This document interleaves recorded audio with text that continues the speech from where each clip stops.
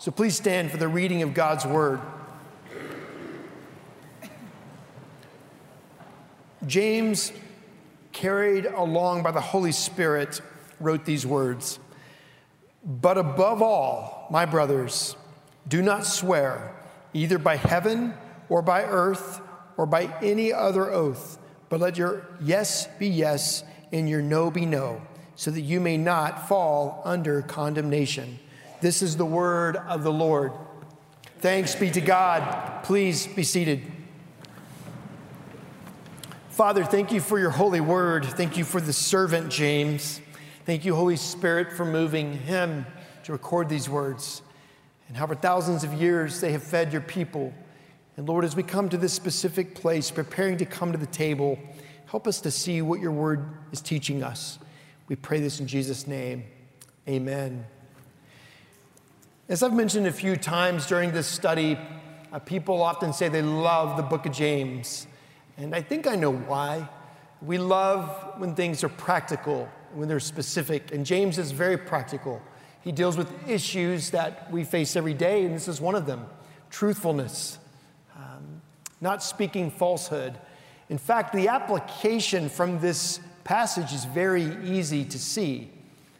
James gives us a negative. The negative is don't swear. Don't make these superfluous oaths, not by heaven or by earth. And it's interesting what James is doing there.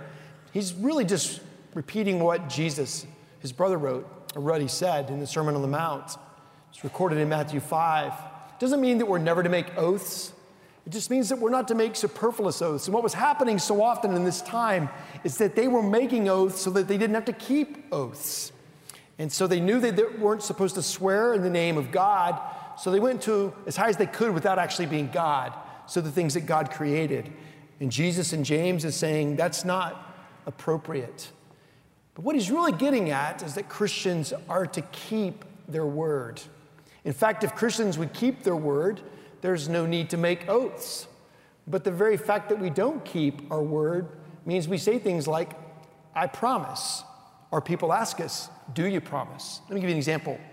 If you've ever told one of your children that you're going to go and get ice cream later today, and they look at you and say, do you promise? Well, there's a reason they've said that.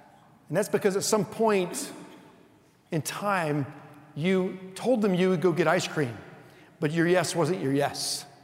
You didn't go get ice cream. And so now they're suspicious. You said yes before, but now, you promise this time? You see, my friends, the word of God given to us here from James is really about his people.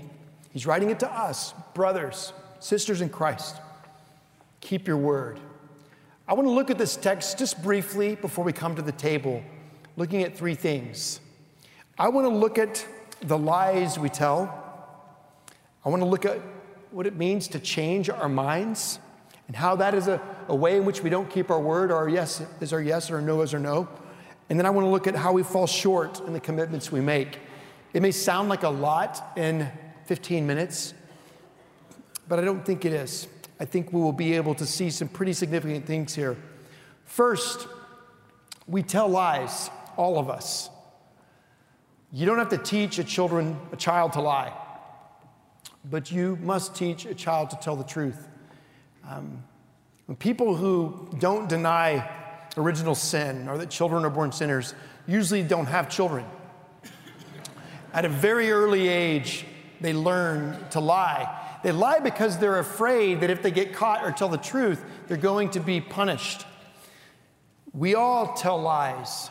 I want to give you 8 different types of lies. Number 1 is the half-truth.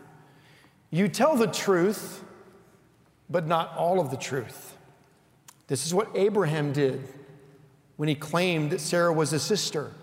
That was true. She was his half-sister, but he didn't mention that she also happened to be his wife. Then there's the white lie. These are the innocent lies that you don't think are going to hurt anyone. You call in sick to work when you're really well. You see, the truth matters in even the smallest of ways. Then thirdly, there's the lie to cover for someone else. If I ask my assistant to say, I'm not in, tell people I'm not in when I'm really in, that's a lie. There's other things she can say. He's not available. But we have to be careful, even in the smallest things, because integrity is everything. And if right now you're beginning to wonder if that's true, lean in. Listen. Truth matters. 4, there's the exaggeration. Exaggeration is stretching the truth to make yourself look better or to evoke sympathy. You may do this on a resume or in an interview. You may do this in a conversation with a small group when they're talking about their story of rescue, and frankly, yours doesn't sound that exciting, so you just embellish it a little bit. Exaggeration is something that many preachers are guilty of, and teachers. In fact, just a couple of weeks ago when I shared this story about the vet injecting my finger instead of my dog's leg with the medicine that would put the dog to sleep, you gasped. Later that afternoon, one of our elders sent me an email. Did that really happen? ? You may have wondered the same thing. Yes, it really happened. And I pray that I would never say anything from this pulpit that didn't really happen. Sometimes the stories are pretty amazing. I'm an amazing person with an amazing life. I remember a lot of things. I forget some things. I'm teasing if you don't know me. But the truth is, I have to have integrity. My mother, when she was still alive, would listen to the sermons. And if I even hinted at something that wasn't quite right, she would let me know. I learned that early. It's important to have integrity in every way. There's also, fifthly, the silent lie. The silent lie is when the other person assumes something flattering about you that is clearly false, but you don't speak up to correct it. Let me give you an example. I'm not a doctor. I don't have a PhD. I don't have a D-Min. I'm actually not planning and moving in that direction. The Lord may change my mind. But because of the size of this church, in our own denomination, people assume that I am a doctor. And so when I go places to speak, if they have a bulletin, it might say Dr. Mark Davis. It's important for me to make sure that they understand that's not really my title. It doesn't bother me. But it would be deceitful for me to feel something proud about that. And it would be a lie if I didn't speak to it. Number 6 is the cover-up lie. You hide your own wrongdoing with the rationalization that it would hurt the other person too much to find out the real truth. Underneath that, and really underneath all these lies, is fear. It is the fear of what would happen to you or to the other person if you spoke the truth. 7, the evasive lie. The evasive lie is when you simply change the subject or conveniently dodge the truth by not answering directly. I told the students who just joined the church that that's going to be a tactic that they will be tempted to play.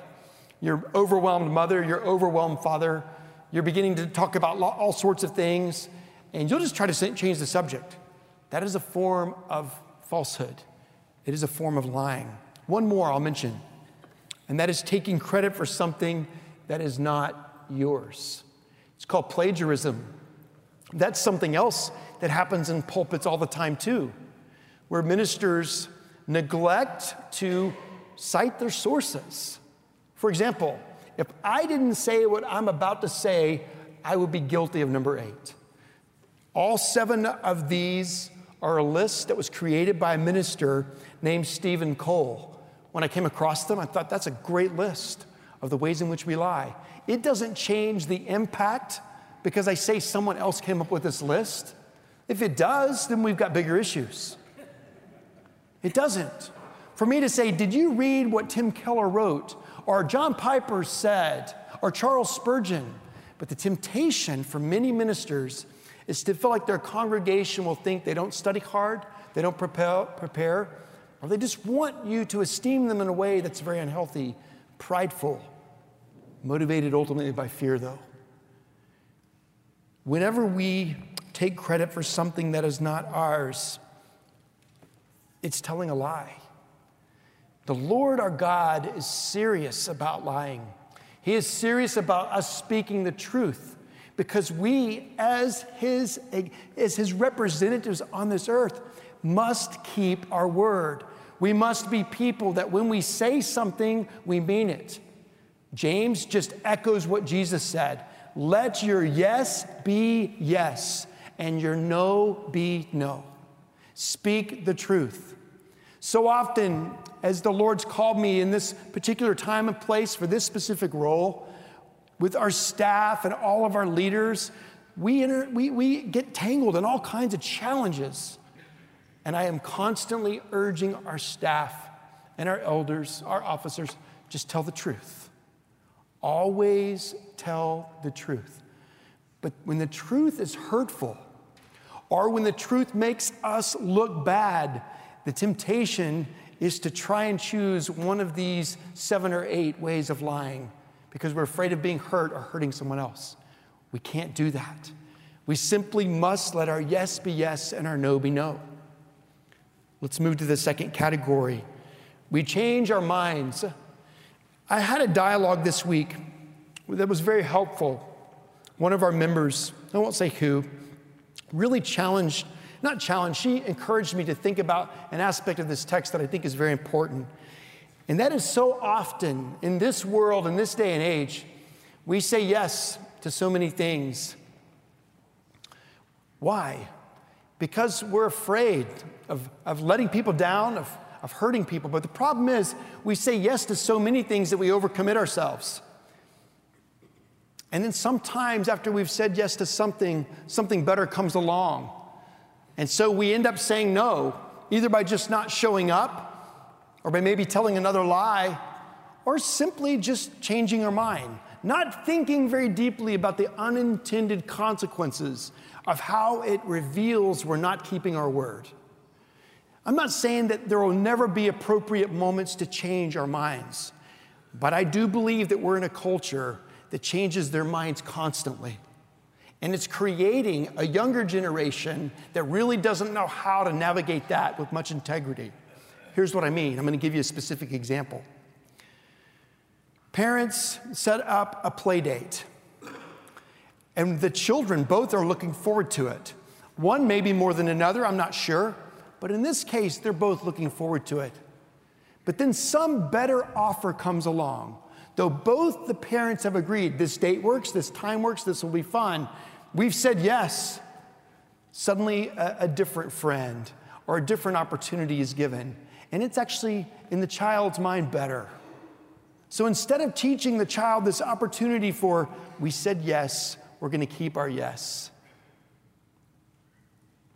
Instead, the mom calls the other mom. This isn't going to happen this week. Sorry, this is what came up. Now, you might think that's not that big a deal, but that's because you're not thinking about the child who's left going, how come we're not going to get to play when they said we would? Again, you might not be thinking that's a big deal. That's kind of my point. It's a big deal. Because here's what happens. Slowly, that child begins to understand that it's okay to break your word. And actually, what happens so often, and you know it's true, so don't push back on this. The child finds out what that other child did. And the wound goes deeper and deeper. It's an unintended consequence of a child feeling like nobody really keeps their word. And then he grows up in a world where he now says, I can do the same thing. I'm going to say yes to lots of things. It's only Thursday, Friday night's coming. All my friends are going to do this. I don't want to commit to anything yet because something better might come along. And then it does. You can't do everything. You've overcommitted yourself. And now you've got to begin to explain why you're not available. We need to be different. Slower to commit, yes, perhaps. But once we do, unless the circumstances are extraordinary, we ought to be very cautious of not saying no once we've said yes.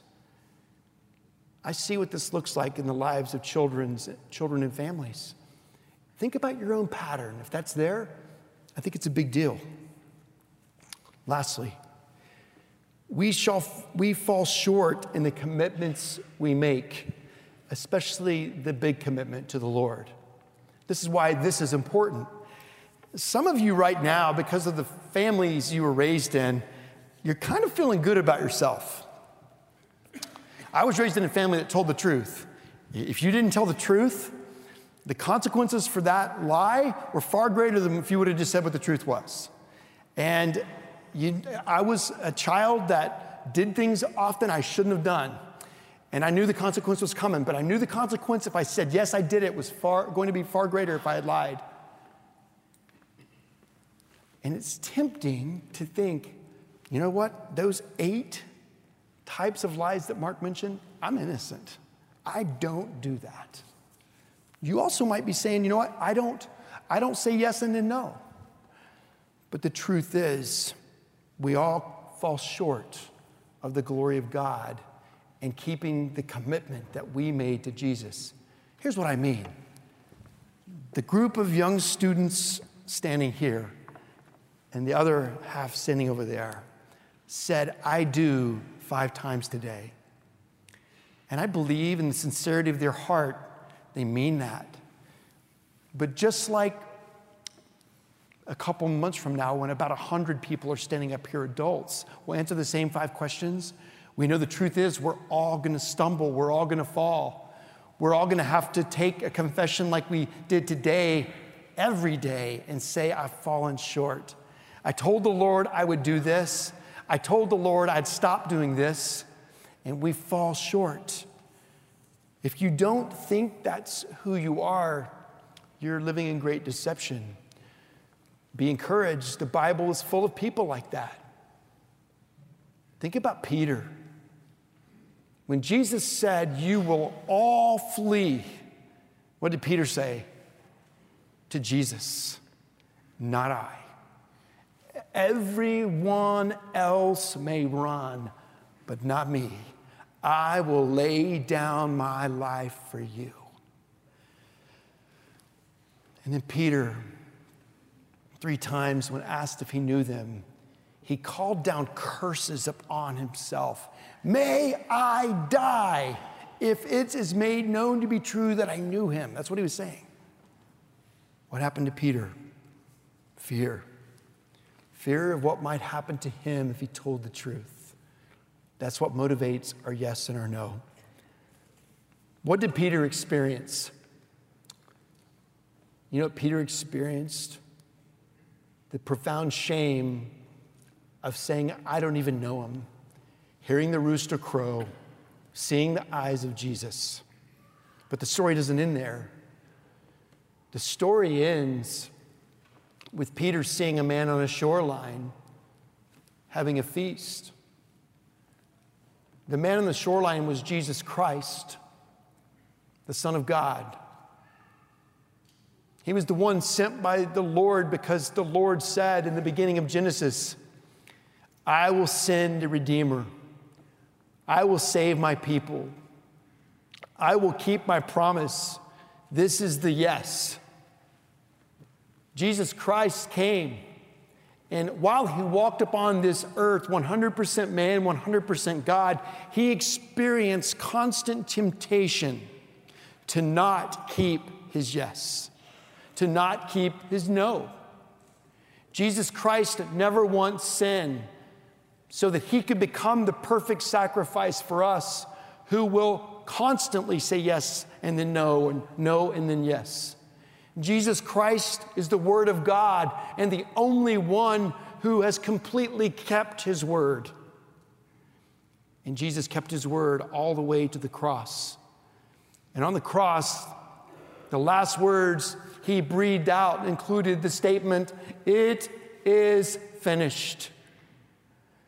So that whoever would trust in Jesus wouldn't trust in their own ability to say yes and keep it, or their own ability to say no and keep it, but they would trust in the mercy of one who did, who is, who will keep his word. And this God is the one who offers mercy. This God is the one who's perfecting us, enabling us by the power of the Spirit actually to keep our yes and keep our no. But when we fall short, he gives us the mercy. And the most beautiful picture of mercy is Jesus on the shoreline saying to Peter, Peter, do you love me? Yes, Lord, you know that I love you. Peter, feed my sheep. Peter, do you love me? Yes, Lord, you know that I love you. Feed my lambs. Peter, do you love me? He was sad that he asked him a third time. Peter denied him 3 times. Yes, Lord, you know that I love you. Feed my sheep. And Peter did. Peter wasn't perfect between that moment and when the Lord took him home, but he grew. Frightened before the girl and the others that said, "Are you with him?" Peter would find himself between the religious and governing authorities. They would tell him to stop speaking in this name. And Peter would say, "Judge for yourself whether it is right for us to obey God or men, for we cannot help speaking about that which we have seen." But the hero of this sermon and every sermon is Jesus, not Peter. Jesus keeps his promise. He keeps his word.